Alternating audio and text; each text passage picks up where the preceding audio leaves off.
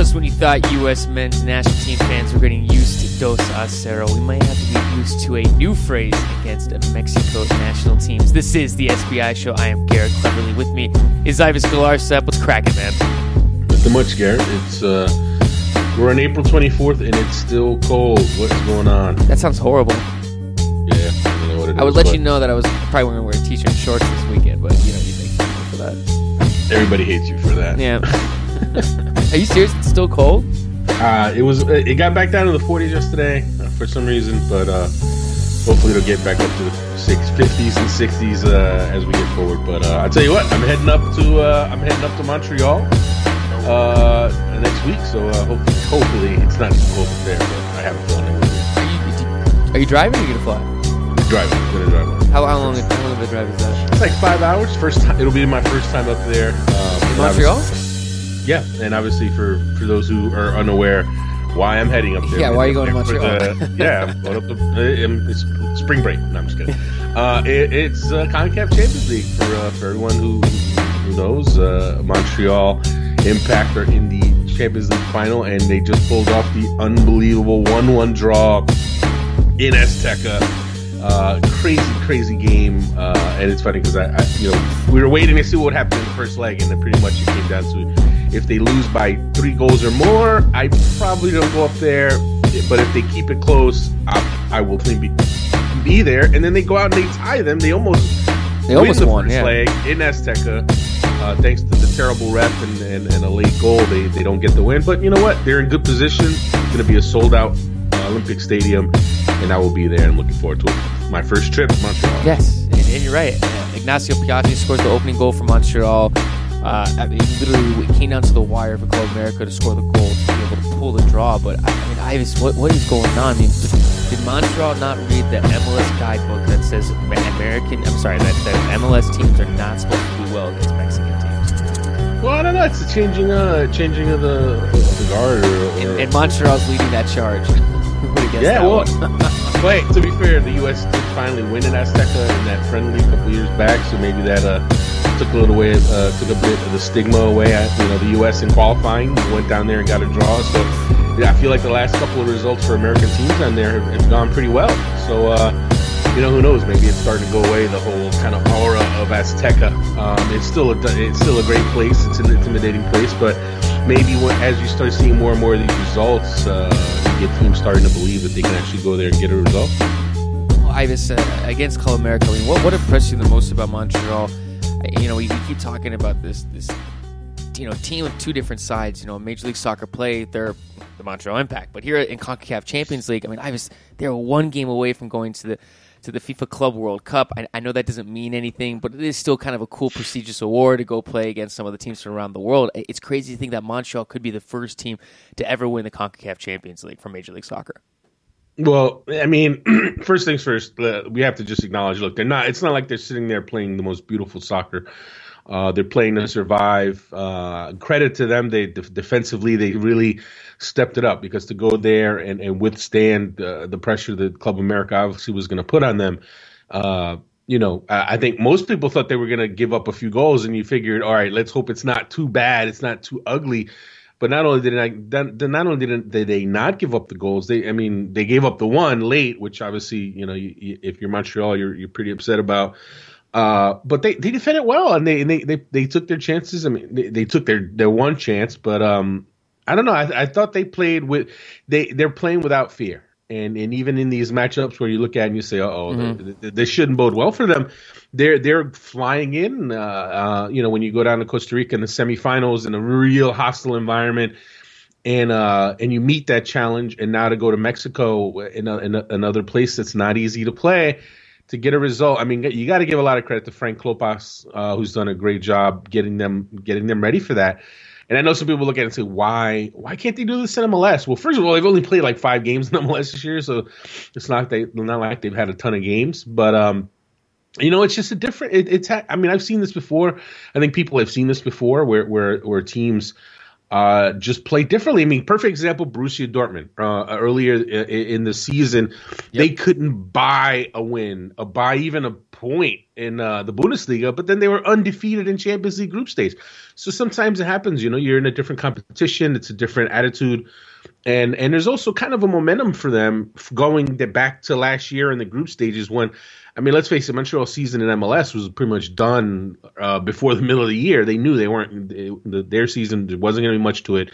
So they devoted all of their energies to the Champions League. And it means a bit more to them. And you can't really blame them, especially now that they're this close. They're going to step their game up. And I know some people, especially Mexican fans, are gonna, talk crap and say, oh, this team, they don't even play. They're just bunkering. They're this and that. And listen, who cares? They're an underdog. They've had injuries galore. You're talking to Justin Mapp, Cameron Porter. They've endured all of that. And they've gotten to this point, and who cares how they do it? If they can pull it off, no one's going to care that it wasn't pretty. No one's going to care that they didn't dominate opponents or that they advanced on away goals in multiple rounds. All that matters is that this is turning into another Cinderella story. And if they win, it's going to be unbelievable considering, a Mexican team, the Club America. I mean, look at the payroll, look at the talent on that roster. If you find a way to beat them, who cares how you do it as long as you do it. So I'd say it's going to be amazing. The second leg at Olympic Stadium, it's already sold out. It's been sold out, I feel like, for a week. So I'll tell you what, I can't wait. I can't wait to be there. Some bad news though for Montreal. Not that we want to burst all this momentum though. That Evan Bush though had a fantastic game, and he's going to be missing the next match due to a yellow card accumulation. I mean, obviously, this is something where hopefully, you think if you're a Montreal Impact fan, you're thinking that you can overcome this. But I mean, look, Evan Bush had a wonderful game the other night, 8 saves, and it's just kind of puts a little bit damper on it.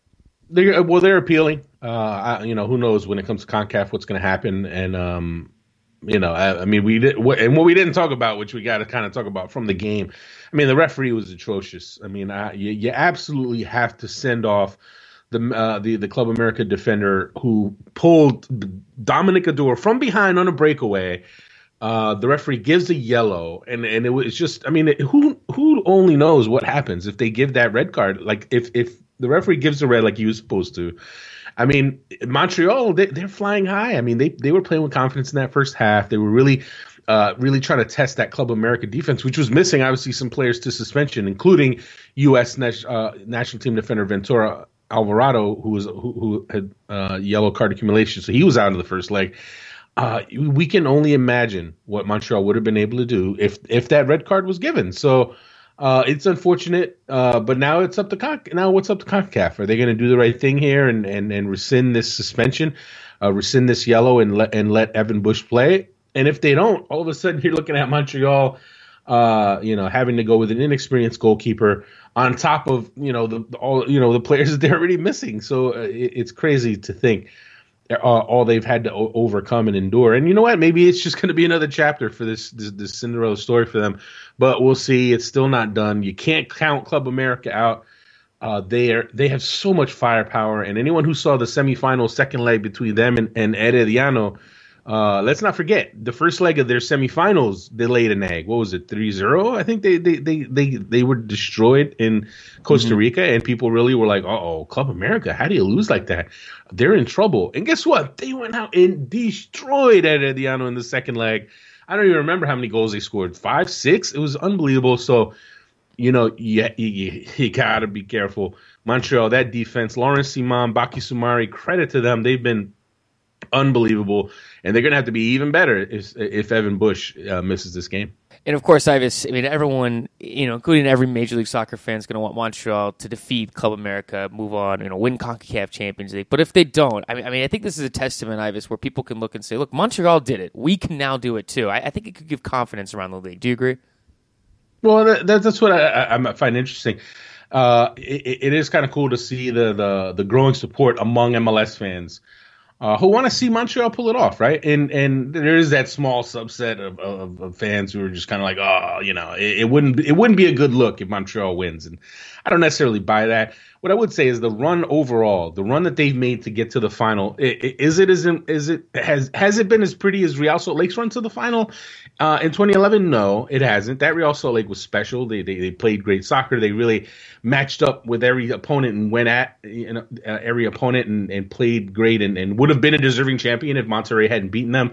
But you know what? What this does mean something for MLS, because I feel like every team in MLS has to look at this run and say, you know what? Why not us? Why can't we do the same thing? And I know it's always tough for MLS teams in the group stages to commit resource, try to find that balancing act between the group stages of the Champions League and MLS play itself. And you're jockeying for playoff position.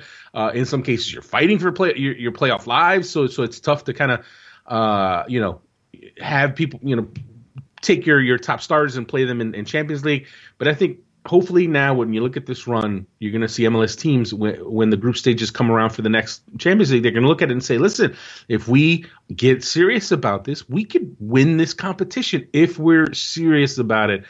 And that's the big question mark. Is that are we going to see a change in that regard? Because we haven't seen it completely. We haven't seen a complete commitment from MLS teams to the Champions League. And let's not forget, Montreal was able to really commit to the group stages and really commit to getting further in the tournament because their MLS season was done last year early. So they only had to worry about Champions League. They didn't have MLS, the playoffs or anything to really shoot for at that point.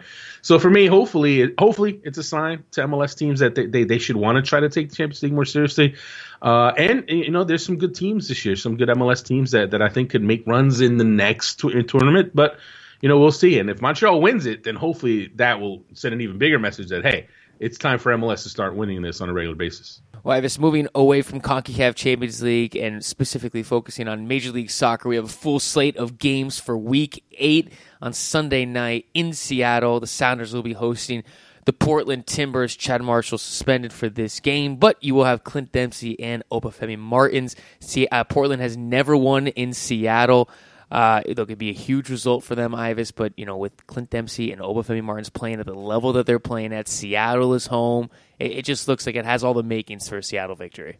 I don't know, man. I don't know. It's Portland. They're coming off their big win in New York, and Chad Marshall not being there, that's a big one. Fernando Adi is looked good for Portland, and I think he could be a handful against a Sounders defense that would be missing their leader.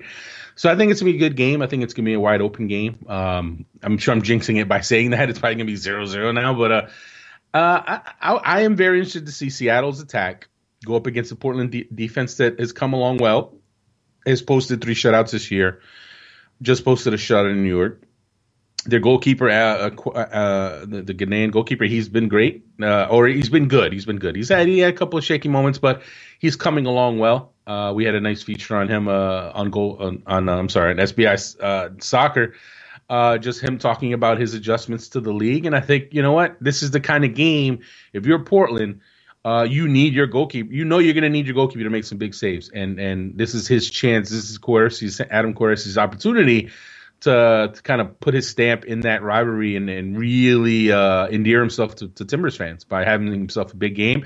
I'll agree Seattle should win, but I think it's going to be a much tougher matchup than maybe some people think. Well, the one thing for Portland, though, is that they're just weeks away right now from getting Will Johnson back, Diego Valeri. I think Will Johnson's playing this weekend against Arizona United, and then Diego Valeri's coming back. And so if you're Portland, you're looking at all these results, and now you're saying, man, if we can go up to Seattle, be able to pull away at least a point, come away with a victory, maybe you get Will Johnson back next week. It just seems like things right now are for Portland are treading in the right direction.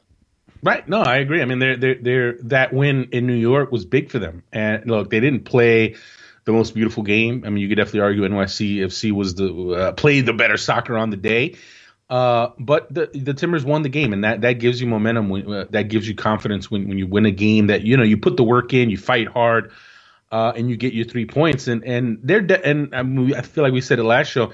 There's something to be said for knowing that Diego Valeri, Will Johnson are on the way back, and they'll be back soon that's got a that gives you a boost because your two of your best guys are coming back.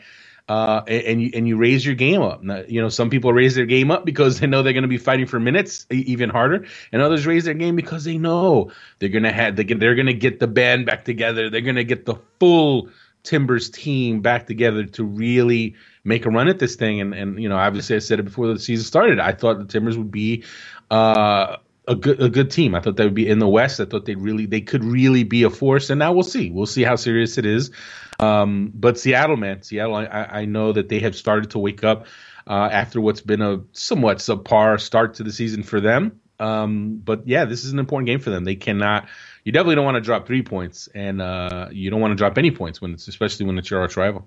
You talk about not dropping any points. New York Red Bulls, LA Galaxy this weekend. New York Ibis, think about this. The only team who have yet to lose this season, they'll be hosting the Galaxy. And I think come on, think about this. When was the last time that these two teams went into a match where you could say that New York was the favorite? Are they the favorite though? Yes, they are. Come on. They are. Look, you're telling me if it's a gun to your head, you're gonna take the wallet out, take $100, put the money on who you think is gonna win. You're telling me you're definitely gonna put the $100 on the Red Bulls to win? Yes, for this game. Yes. I don't know, man. You can't count the Galaxy out. You can't count Bruce Arena out. Obviously, the big key, and I haven't heard the latest. I know the Galaxy are training today here in New Jersey, but Robbie Keane. If Robbie Keane is back, if he's back and healthy, then all bets are off, man. I tell you what, the Galaxy can absolutely come here and win. But having said that, yes, you got to give the Red Bulls their props. They've played really well.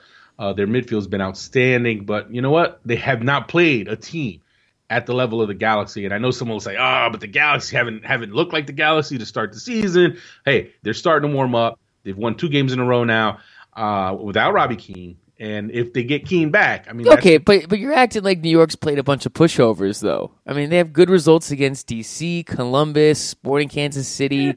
I mean, San Jose. I mean, they're good results against decent teams. They're not beaten. They have yet to beat any bottom. They haven't played any bottom dwellers. They've had good results so far. They're not playing the weak sisters of the poor. But no, DC United hasn't really overwhelmed me. I mean, I don't consider them I'm talking about the league's. Like the teams that people would the consensus is these are the best teams in the league, whether it's before the season began or even the teams that have been hot to trot early in the season. We talk about LA, Seattle, Vancouver, even in FC Dallas. I mean, the Red Bulls have impressed, right? And I've been impressed. They've been much better than I thought they'd be.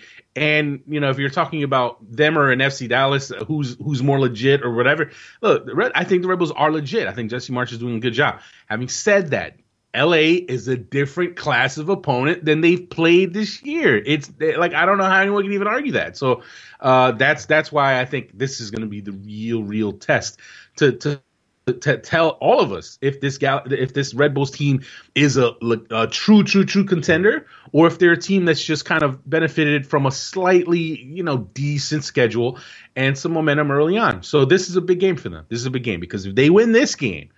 It definitely sends a message around the league that they are really legit, and it sends a message to them to let them know, hey, we are here, we're the real deal, and I know you're gonna say, oh, hey, DC twice, you get the results against them twice, they should already believe that, but you're playing the champs, and beating the champs sends a completely different message. And then on Sunday, Orlando City will be hosting Toronto FC.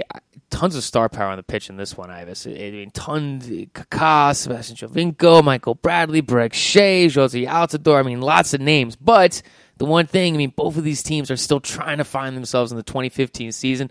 Toronto, Ivis, they're cursed at this point. We could just, they could literally have Real Madrid, and they probably will be last in the table. Probably not. But Toronto seems to be cursed. Orlando's still trying to figure out their way. Ivis, this is an interesting matchup between two teams where in a few months from now, you could say, they eventually figured it out or they did not figure it out. But this game on paper looks great, but I don't know if it's going to be the most beautiful soccer on Sunday. I think it will be, actually. I think it's going to be an attractive game. I think right now the pressure's got to be on TFC. It's got to be on their players. It's definitely on their manager, on their coach. Because, look, everyone expected them to be a top team this year. I mean, you win that first game in Vancouver. Everybody's feeling good, and then they haven't won a game since, and it's crazy considering the amount of money that they put into that team. But Orlando, it's a little bit different with Orlando because it's not like they've won a bunch of games, but they've played. For me, they've played well. They've created chances. They're passing. They're the best passing team in the league right now. When you want to talk about passing percentage, total passes, they try to play. They really try to knock the ball around, and it's fun to watch. Now, it's interesting coming into this game. It's April, so it's not. Is it a must win? No, it's not a must win. But for Toronto, man, they need result in any way possible. They need to get a point out of this game. They need to stop the bleeding. You already got the vultures circling up in Toronto talking about Greg Vanney is in trouble. There's reports claiming that there's an Italian manager being lined up. You wonder how serious that is. Do you take it with a grain of salt? I know, Kurt Larson up in Toronto shot down those rumors and tried to make it clear that Vanney is not about to be fired. So it's all ugly. It's all ugly, man. And if you look at the two of them, if you had asked yourself before the start of the season who would be in better shape here on April 24th, 25th, I think 99% of people would have said Toronto FC. But here we are. Orlando City's higher in the standings. They've played the better soccer when it comes down to it. And an interesting side note, I just wrote a piece for Goal.com on Adrian Heath, who some people might not remember, but he nearly went to Toronto FC as a coach. He nearly left Orlando City back in 2012 to join the Toronto FC coaching staff. And it's crazy to think how things change and how decisions can go one way or another and change history and change fate. Adrian Heath a lucrative offer was made by Toronto FC to Adrian Heath. He considered it. It was a possibility, and ultimately he turned it down. And part of the reason he turned it down was because of the vision that Phil Rawlins had for Orlando City and the dream that they had of MLS, and he bought into. Adrian Heath was convinced that this could happen. Phil Rawlins can help convince him that he should stick around and he should help build that. And look, credit to them, they've made it all happen. So definitely, if you get a chance, check that article out on Goal.com, and that's going to be an interesting one to see Orlando, the team that he has and that he's stuck with, against the team that he nearly joined and who is now still a mess. They're still a mess. They haven't made the playoffs yet in their history, and we all thought this was the year, but now who knows, man? They need to show something in this game. No one's saying it's a must win, but they need to show something. They need to play. They need to show us the team that they were supposed to be, because it's crazy now. 4 losses in a row. Mm-hmm. Enough with the excuses, enough with needing the time to gel, enough with the bad referees' decisions going your way. And yes, I know they have had those go against them. They just need to play. They need to come out and show that they were deserving of all that preseason hype. Will be interesting to see if Toronto the next couple of weeks, if they drop a couple of results, if Greg Vanney will still be there. We talked about this last week. It's still early to the season, but if Toronto continues this trend in a month from now, you never know. On the other hand, real quickly, Ivis, Orlando, when you kind of look at them right now, I mean, they kind of seem to be where they are in Major League Soccer. I mean, kind of middle of the pack. You didn't really expect them to be top, bottom, but they seem to be where they need to be. I think they've done a little better than the consensus was going to be about them. For me, coming into the season, I had questions about their forwards and about their ability to score goals. I mean, I thought their midfield would be good, and their midfield has been good, but their finishing has let them down. I know Brian Roche, there was a lot of talk about him coming into the season, but he hasn't really played a role.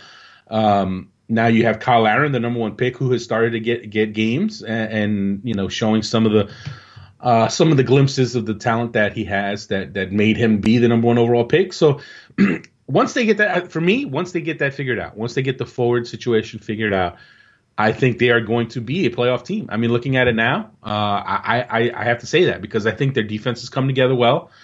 I thought that was the bigger question mark coming into the season was their defense, their back line. And look, I know they're coming off a big loss to Columbus, but that there was the red card. That was a red card there. That changes everything, especially against a good team like Columbus.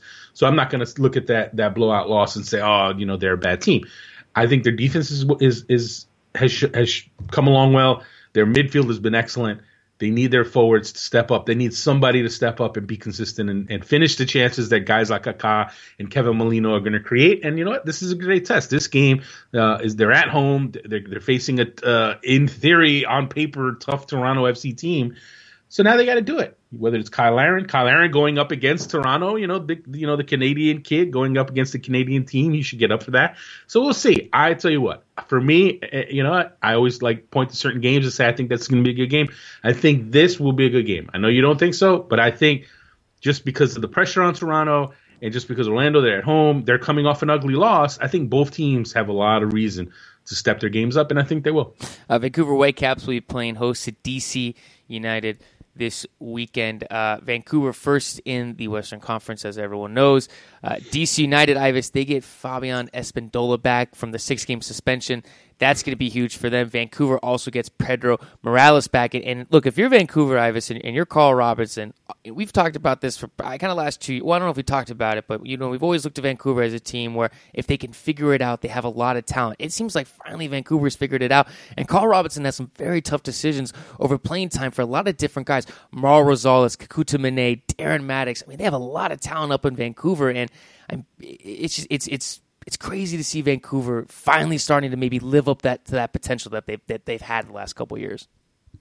All right. I mean, they played well, no doubt about it. They've gotten the results early on in the season, and you have to give Carl Robinson credit because he's helped really mold that team. And I remember talking to him back in January about it, and he felt good about the team. He felt good about the pickups that they were making. You can't question Octavio Rivero has been, the early MVP candidate for them. So their defense has come along. Pa Moduka has stepped in. They took him off the scrap heap and plugged him into the lineup, and he's settled in well there. They're a good team. There's no questioning that. They're a good team. Are they an elite team? I mean, I think time will tell if they're going to be able to maintain this level. Because yes, they've the wins that they've had, they put together a nice run. They've been impressive. That LA win was a masterpiece. Of the wins that they've had, that was the one when you say, man, they play at a high level. They beat a good opponent. And that showed me a lot. Now, this DC game, DC, you know what? I give them credit in the sense that they've gotten results, but have they been a team that you watch them play and you say, man, this team is a really tough team? Are they a team that plays a high level of soccer? I don't know if they do. The points have been there. I mean, they're tied for first. They've only dropped one match this season.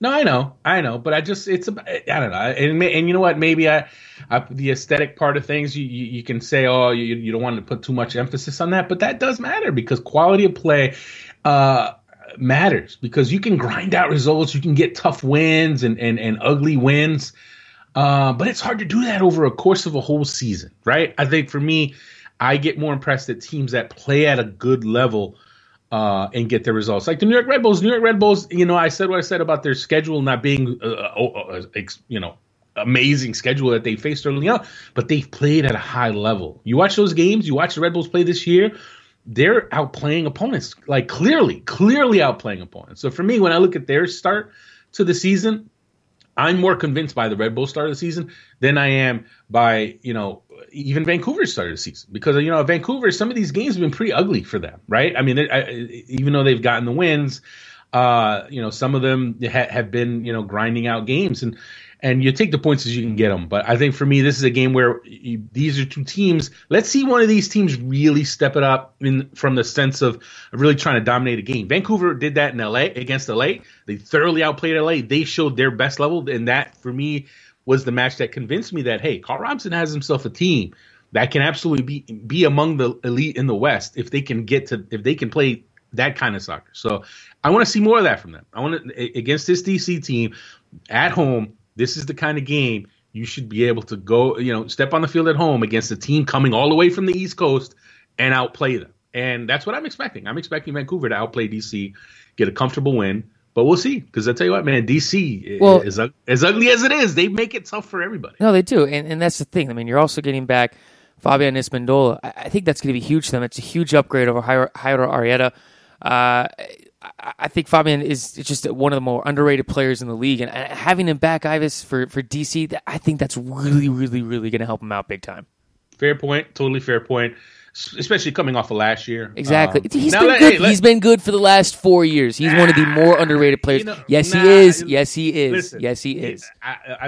Okay, listen. I know the RSL. That is not why he played for. That's so reckless. He played for. Dude, he was money when he was in New York for the 1 year. I'm looking 4 years. He's been good for the last 4 years. This is what I'm going to say about Fabian Spindola. Okay. Last year he put together a really strong year. Beginning to end, he really stepped it up to a different level. Before that, he's a guy. I mean, for me, he's a guy for the longest time. Last year excluded because last year I thought he really put it together. Through his MLS career, he's a guy who's not consistent. He's a guy who is up and down. Who by the end of the year he has put together stats, and you look at it and you say, "Oh, he had himself another good year. He got 10 goals or 9 goals, whatever the case may be." But if you watch him day to day, if you watch him week to week, I mean, you think of all the chances that he missed. You think of all the opportunities that he should have put away. And I think for me, that's why Real Salt Lake was fine with letting him go when they did, because he was a guy they didn't feel they could rely on, especially when you want to talk about competitions. Whether I still remember CONCACAF Champions League.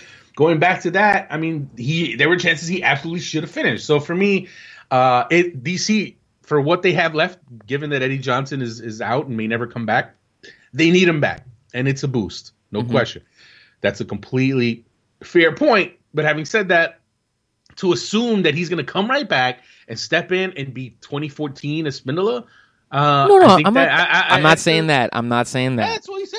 No, I'm just saying he's an upgrade over Jairo Arrieta. That's all I'm saying. That is the point I'm making, though. Totally fair. Okay. Totally fair point. But is that going to be enough to win in Vancouver? I don't think so. All right, Ives. Columbus, Philadelphia. Ives, Columbus starting to look like they're starting to put things together.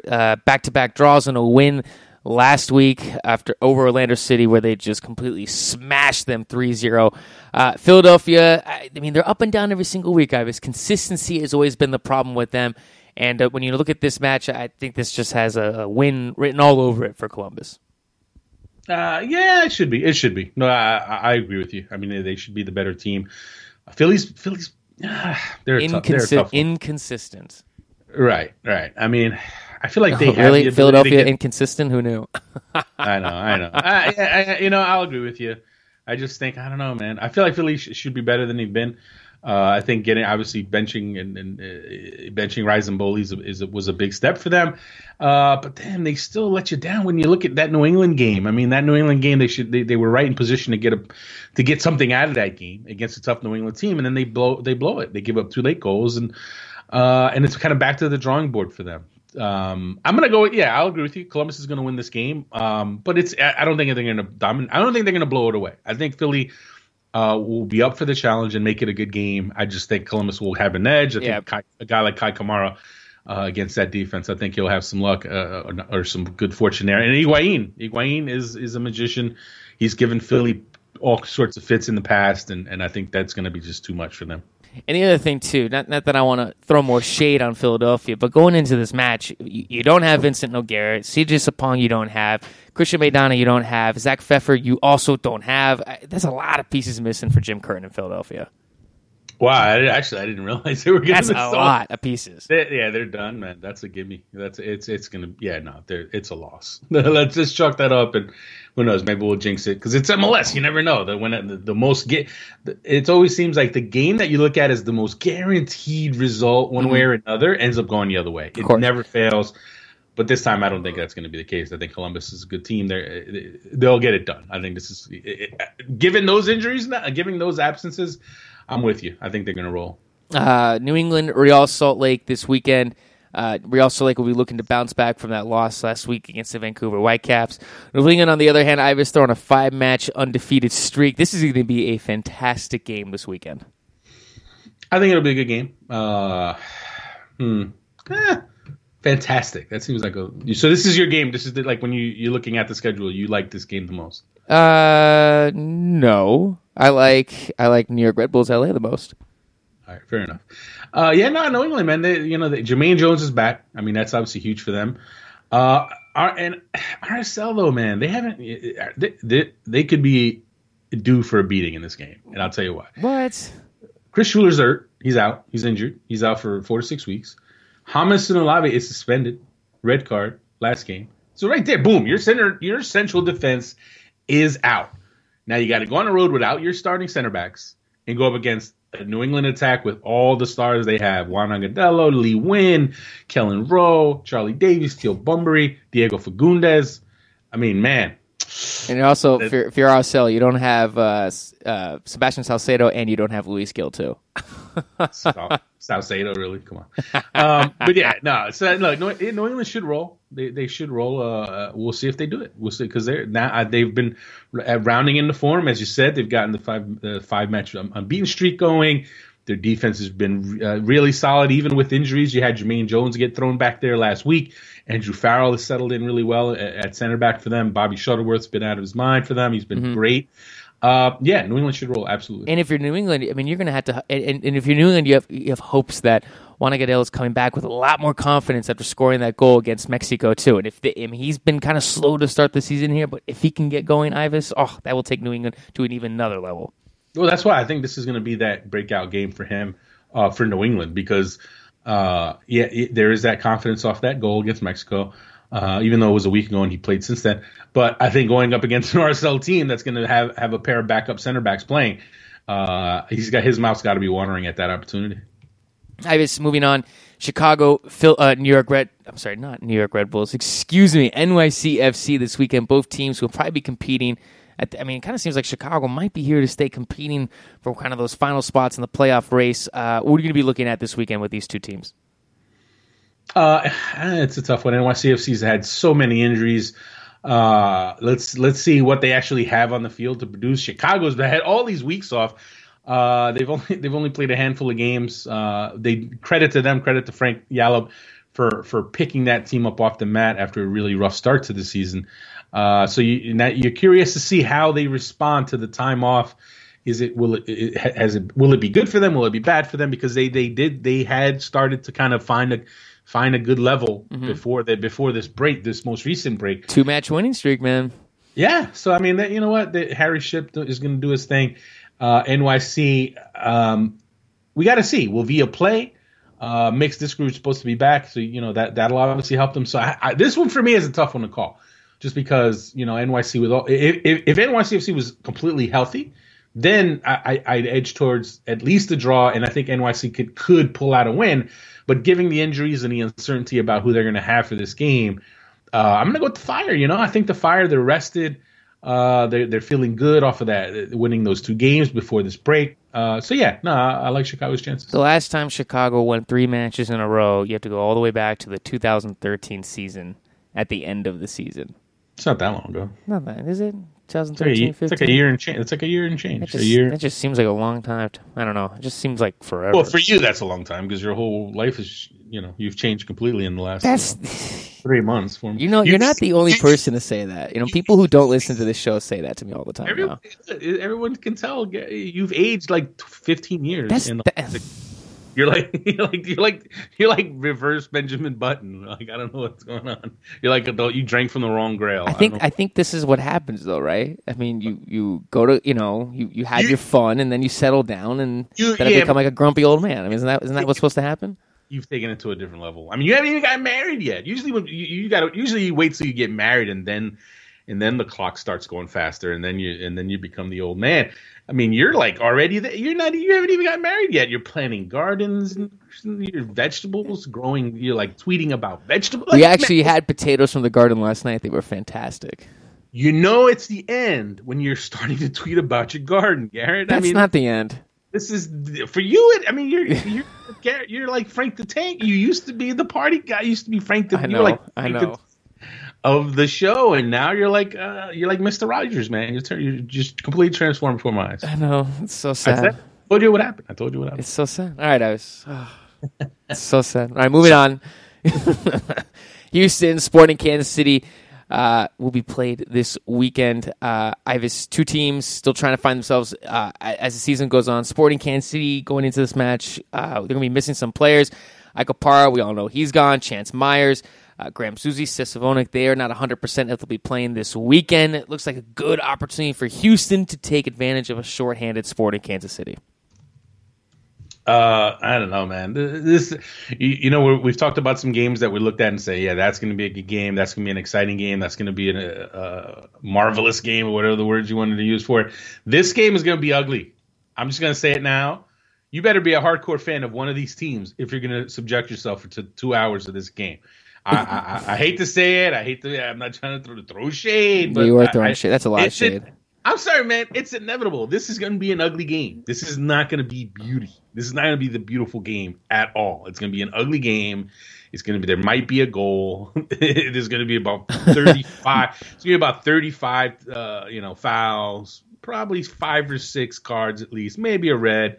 This is going to be a battle. This is going to be, if you like UFC, you like, some physical, like, combat sports, this will probably be the game for you, because this is going to be ugly. I'd say that right now. Also, I'm pretty sure I said Sinovic. Did I say Savonic? I don't know what you said. It sounded fun. It sounded funny. I wasn't going to say anything. Nah, thanks, I appreciate that. All right, moving on to the last game of the weekend, Colorado FC Dallas. FC Dallas Ibis is going to be looking to continue their trend, I guess you could say. They're a little bit of a dip. Last week they defeated Toronto FC, and what was a crazy game with the rain delay and all that. On the other hand, you have the Colorado Rapids, who are, look, it's the Colorado Rapids when they're still struggling, Ibis. I mean, do they have any chance this weekend? They just beat Dallas 4-0 2 weeks ago. Did you forget it? Those are just that's, dude. Okay, why did they beat Dallas 2 weeks ago? Because they scored more. No, because Pablo Mastrani was not coaching that team. He's back coaching the team this weekend. There it is. That's the key to Colorado. He's the jinx. He is. Amazing. The one game he misses, Colorado scores 4 goals. I think it's actually the mustache. I don't think it's him. I'm just saying. Look, FC Dallas, I think they're going to go in with a chip on their shoulder into this game. I mean, I think they're going to want to go in there and send a message, because I know they, as a team, they had to be embarrassed after getting blown out at home by this same Colorado team. They know they're better than they showed that day, and I think they're going to go up. Look, it's not easy to go play at Dick's Sporting Goods Park with the altitude and all that. But FC Dallas, man, I think they're going to go up there and they're going to exact some revenge, and I think they're going to win a comfortable game. Yeah, and look, that's the one thing I think we've all learned with Major League Soccer. Some of these results, they're just blips here and there. If it continues a trend, okay, but that's the thing. You can't get too worked up with some losses, because it's not going to be like that all the time. All right, Evis, time to move on though. Let's talk about the new saying that U.S. men's national team fans are going to have to get used to. Tres Acero, the U-23 men's national team, defeated Mexico 3-0 at the StubHub Center this past week, and all of a sudden, Ivis, just like that, look at America, man, started to put Mexico back in its place. What do you say to that? Whoa, easy there, Tiger. In its place, this guy. And by the way, how do you spell trace? Is that Trayce? Is that how you spell it? Why, dude? We gotta work on Spanish, bro. My Spanish accent is atrocious. We all know You're one of the this. top 5 most Anglo guys I know on earth. But look, I think I got that from my dad, who would try to speak Spanish, and it was so embarrassing when and I'd be like, "Dad, stop!" And then, like, being around that for 20 years, it just, osmosis. We're gonna get you Rosetta Stone. We're gonna work on that. We're gonna get you that. Now, but look, obviously, for anyone who didn't stay up to 1 a.m. to watch the end of this U.S. U-23 game, the first half was atrocious. They played horribly. But then the second, I don't know what Andy Herzog said. I don't know if he like, threatened to, like, I don't know, beat up his play. No, I'm just kidding. I don't know what he said. It was a stirring halftime speech, whatever it was. They came out in the second half and were a completely different team.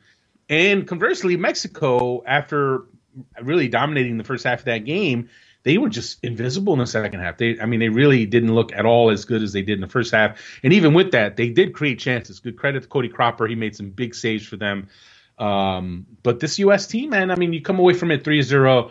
There were some good performances, obviously, Cropper, Luis Gill, Jordan Morris. Yeah, Jordan Morris scores again. Yeah. U.S. fans are hype train. The hype train is in the express lane right now for Jordan Morris, and I don't want to say I'm cringing at it, but I do think people need to calm down, and I think people are. I'm not going to sit here and say that all U.S. fans are going crazy and think Jordan Morris is going to be, the Stanford Messi or anything like that. But you do get the sense that people are really going a little crazy, getting really excited. And look, it's nothing wrong. Fans, if you're a fan, you're allowed to get excited about a young player, about a talented, exciting new player, because that's being a fan. That's like the whole point, right? If you're a fan, you want to be able to have someone that you can get excited about. And Morris is talented. I mean, the speed isn't. I mean, he's a handful for anybody. He's a handful for anybody, but he's not the finished product by any means. No. He's raw. The guy's raw from a technical standpoint. He's still. There's room to grow there. I mean, the guy, I don't think he's actually met his left foot yet. I don't think that's. I don't know if he knows that it exists. I think maybe someone else puts his left shoe on for him when he puts his shoes on. I'm kidding. But he's a good player, man. He's got potential. There's no doubt about it. I still think he's a couple years away from helping the senior team. But there's no doubting that for the U-23 level and the upcoming Olympic cycle, he is going to be a serious factor because of that speed. And if Andy Herzog can get the midfield sorted out, and if he can get a forward partner, and it's looking good for Mario Rodriguez, if he can put the right pieces around Morris could absolutely terrorize U-23 defenses at Olympic qualifying in October. But I would just say, U.S. fans, take it easy, let him develop. Let's not go asking for him to be on the Gold Cup team or the World Cup qualifying team. He needs some time. Leave him in the incubator. Leave him. Let him keep growing. That's insane. He already has a roster spot for the 2018 World Cup, Ivis. I mean, who cares about the Gold Cup and all that stuff? He's already going to the World Cup. Come on. If he continues on his trajectory, it's not a stretch to say that he could potentially maybe be on that 2018 That's 3 years from now. So much right. will happen. That's a lot of time, right? I mean, maybe he'll turn pro. Maybe he'll finally leave school. Or he'll go to grad school. Yeah, I mean, his father's a doctor. He could go to medical school. He'll be like the Doogie Howser of the national team. He'll go to grad school and he'll then play PDL and play in adult leagues and continue to get called up to the national team. Yeah. That doesn't sound that bad, does it? He could be the team doctor and be on the team. Yeah, I mean, you're still in college. So you don't. That sounds pretty good. I don't know. You know what? He's going to be the national team's Van Wilder. He's just going to stay in school 7 years. He's going to be on the Garrett Cleverly plan, and then it'll be all good. That's not true. That's not true. I graduated in 4 years. Thank you very much. I did that, I don't know. Cushiest major ever. Oh, that's not true. I was English literature. Leisure studies, I'm sure. Come on, man. I told you.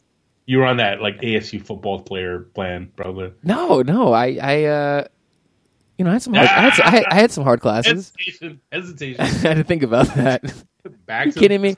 English lit was the easiest degree ever. If you're a college kid, go be English lit. All I do is read books and talk about it. Let's be honest. All right, back to the point. We're getting a little loose here at the end. Jordan Morris, hype train. Feel free to ride it if you're a fan, because that's what hype trains are for. But I'm just trying to tell you, take it easy and don't overdo the expectations, because he still has to grow. Let him get to the point where he's the player you think he can be, but don't get disappointed if it takes him a while, because it's going to take him a while. And as far as the rest of the team goes, I got real questions about their defense. I wrote a piece for Goal.com that dropped this morning, where I kind of touched on some things on this U.S. team, and one of them was the defense. And look, I know it's weird to say the defense, but they didn't give up any goals against Mexico, and that's true. But I don't know. I'm not sold on their defense. And when you look at, and I did find it interesting, of the 7 players who played in the back in that game, 4 starters, 3 subs, none of them are getting regular minutes on the club level, and that can be a cause for concern, because we have to look back to that failed Olympic qualifying team from 3 years ago. And one of the issues of that team was, as talented as it was, they weren't getting steady playing time, especially in the back. And I think that hurt them. I think that ended up costing that team. And I think this team could be setting itself up for something similar. That doesn't mean this team is going to fail to qualify, because, again, we don't know what the rest of the field in CONCACAF is looking like in terms of U-23s. I know Mexico is going to be tough. You look at Panama, and they have some nice talent coming up.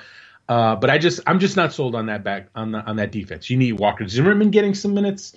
Oscar Sorto, even if it's in USL, that'll help him getting some minutes, getting some regular playing time.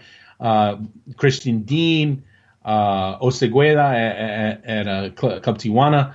These guys need to get some playing time because it can't just be about the talent and about playing in these friendlies. They need to be playing consistently on the club level because if they don't, then you're talking about having a defense that could be vulnerable in October. All right, Ives, moving on.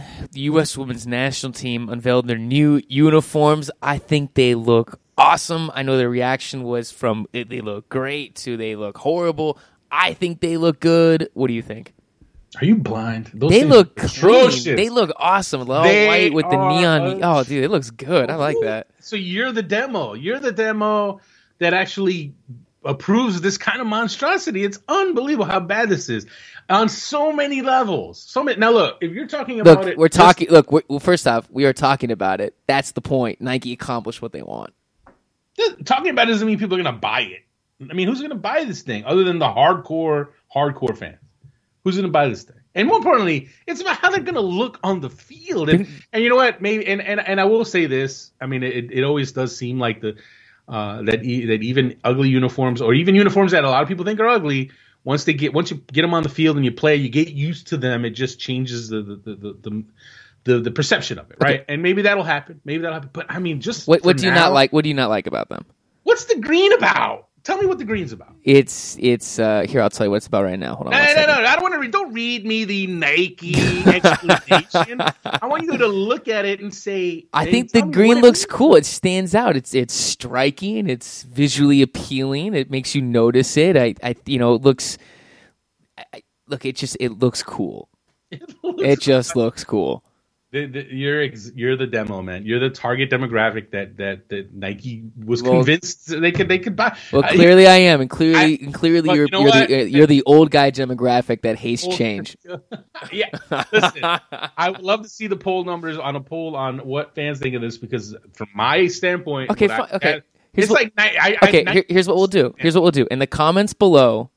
Give us your age and say if you like it, yes or no, and then that way we'll determine. SBI will have a poll on this today. So no. So I'm not. No, I don't. We don't want people flooding the comments talking about this specifically.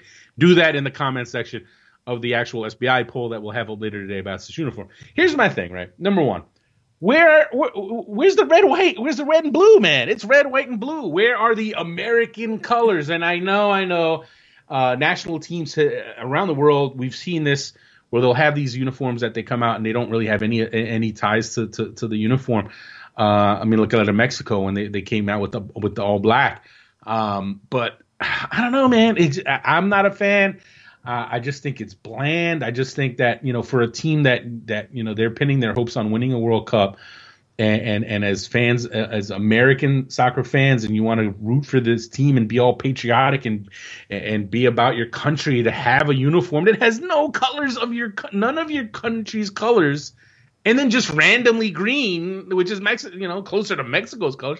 I don't know, man. I just was not a fan at all. And for me, the reaction I've seen, I mean, I feel like it's like 90% negative, and obviously there's that 10% like yourself that I don't know. I think they look good. I think the socks look cool. Okay. If the socks were all white, would you not hate them as much? Slightly less hate. They would be slightly less hate. You know what? Here's the thing, right? The uniforms, if you're just looking at them as pieces of clothing, right, and they're not the U.S. national team's uniforms. They're just uniforms, right? They're just shirts, and you're just looking at them as shirts. Do they look bad? No, they don't look bad. They look okay. But you can't just erase all that context and what it's supposed to mean and what the jersey's supposed to be. And I think that's the issue a lot of people have. If you're talking about it just as like if you saw this on the rack, you didn't know what it was, and it had zero meaning to you, and it was just an article of clothing that you could put on and you would like how it would look, I get that. I would totally get like a black and white soccer jersey and why it would be fashionable. But in terms of what it's supposed to mean as the U.S. national team jersey, especially in a World Cup year, I'm sorry, man. I don't see it, man. I don't see it, and I think a lot of people agree. Well, we'll see. Hey, I could. I guess it's safe to say you're going to be one of the people who buys the men's cut U.S. women's jersey. That's what you're telling me, right? No, I don't buy jerseys. I don't buy jerseys. So there it is. I think you know what I'm too cheap to buy jersey. They had to be given to me. I'm gonna let your fiance know that you really want one of these, so that she can get it for your birthday. She probably would. My birthday. That's not until February. Oh, all right. Well, there'll be some occasion I'm getting my marriage will come up before my birthday. Look, you're coming to my wedding. This could be your gift for me. When is the wedding? January 30th. Why am I telling everyone on the show what date it is? I don't know. So they can blow up your registers like Sporting KC's fans did with Matt Beasler, and they bought all the when he registered for his wedding. Like the KC fans bought all of the stuff. So there you go, man. Do it. We'll hook it up. We'll let our listeners know where your I'm gonna register reckless stuff like toilet paper, things like that, because I know it'll piss her off. That's what I'm gonna do. I know. As long as she knows I'm the best man, and we got that sorted out. Yes, you will coordinate the bachelor party, Ivis. All right, there you go. That's all I have. All right, Ivis. Moving on to the Americans abroad. Freddie Adu starts in his second straight match in Finland. They win again, as you said last show. It's a start. It's something, man. And he's played 2 games in a row. He started 2 games in a row. His team has won 2 games in a row. And no, I'm not saying let's dust off a Gold Cup roster spot for the guy, but it's good to see, man. And dust off a spot. I'm just saying. I know. Look, I guarantee. Shut up. I guarantee you. So funny. I guarantee you there are some fans. Especially, look, Freddie has some fans, some hardcore fans who really love him and think that with his skill he's something special. And I agree with that on a certain level. It's positive, man. Let's see him build up. Let's see him have a full season. I don't think anyone's going to get crazy about a couple of games in Finland, but let's see him have a full season starting and recapturing that magic, because let's not forget, man. It was only 4 years. It was 4 years ago where he went to Turkey, the second division, Rizespor, and I know people were looking at that move and said, "What is he doing? His career really is over." And guess what? He got it in the starting lineup.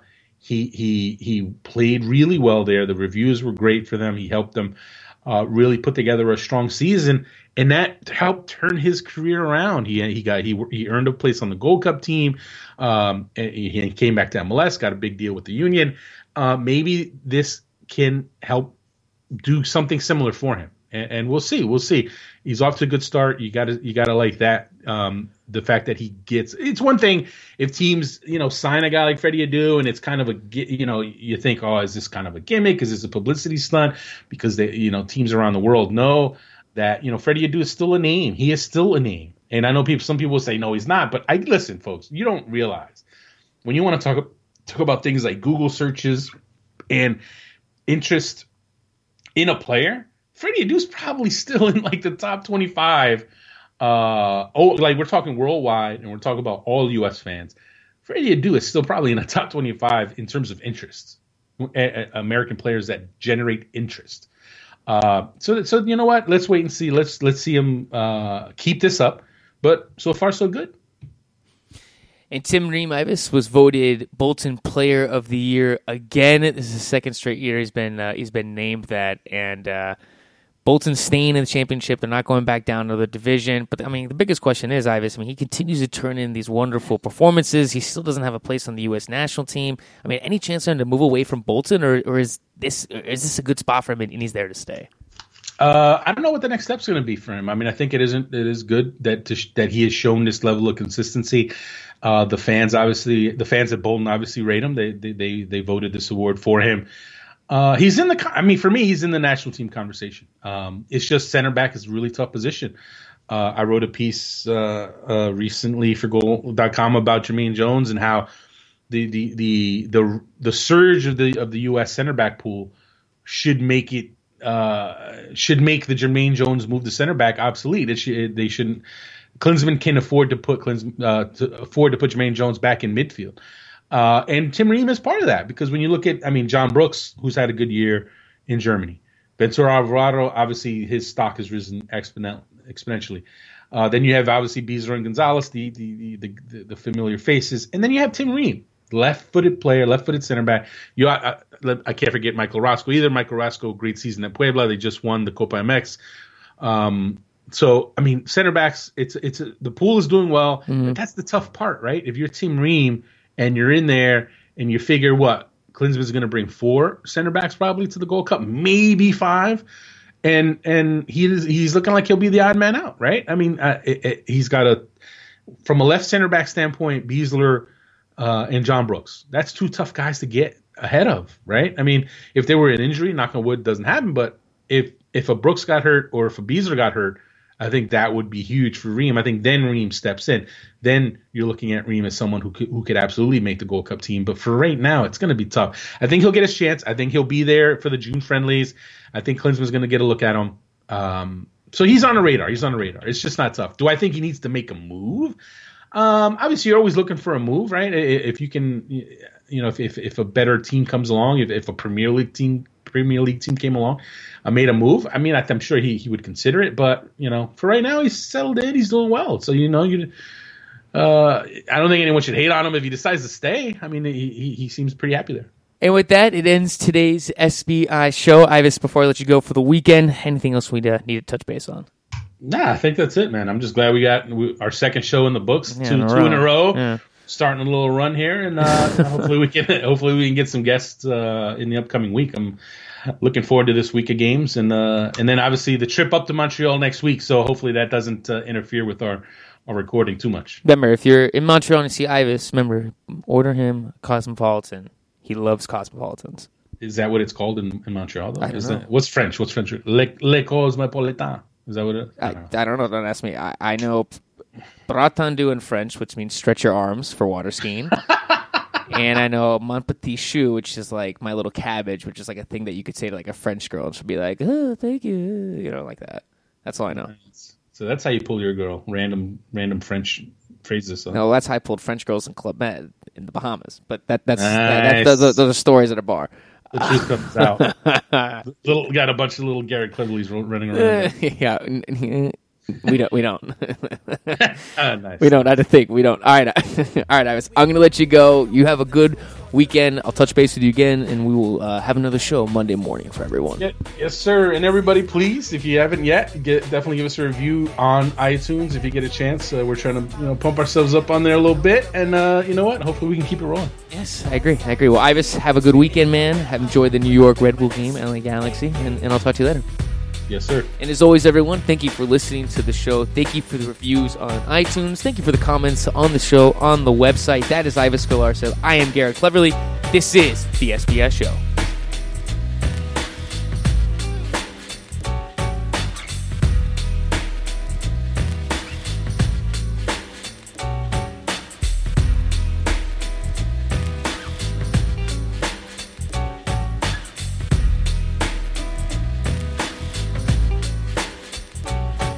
Here we go, with the two sorts of blue with a back. 1, 2, 3, and this is how